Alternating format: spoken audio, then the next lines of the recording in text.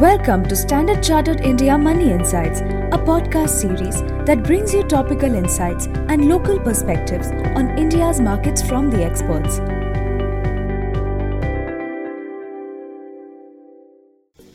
Hi, I'm Vinay Joseph, the Chief Investment Strategist at Standard Chartered Bank. India is one of the world's best performing major equity markets this year, up about 30%. A faster return to economic normalcy amid a significant ramp-up in vaccination and easing of restrictions, coupled with strong earnings delivery and robust fund flows, has supported risk sentiment.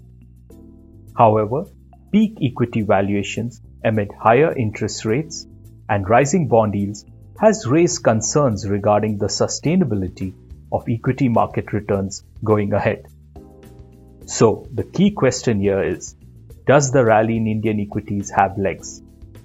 In the near term, we see the risk of a pullback high for the remainder of 2021, given, first, India market PE premium to the world and EM markets is at decadal high post India's strong relative performance to peers this year. Second, India equity market has not seen a 10% drawdown since August 2020, the third longest stretch since 1992.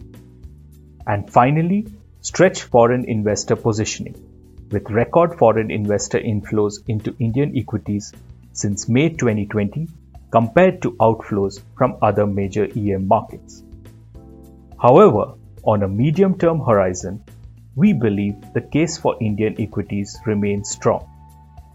The market narrative is likely to shift beyond the near-term positioning risk to focus on a post-COVID-19 economy as we enter 2022. Economic data remains robust, with mobility and high-frequency indicators above pre-pandemic levels and showing strong growth. Further, fiscal support by the government and structural reforms are likely to drive GDP growth upgrades for the current fiscal as well as for the next. This is likely to support an already robust earnings outlook over the next few years as positive EPS revisions continue.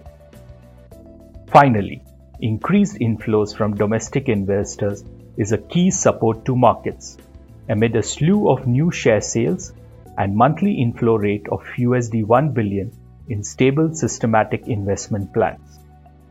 Thus, we would use market pullbacks as opportunities to add exposure to equities. Within equities, we maintain our preference for diversified equity allocation with a tilt towards value and cyclical sectors. Thank you.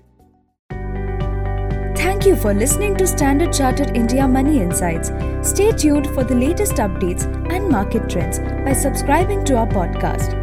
For more information, reach out to your Standard Chartered Relationship Manager or visit www.se.com/in.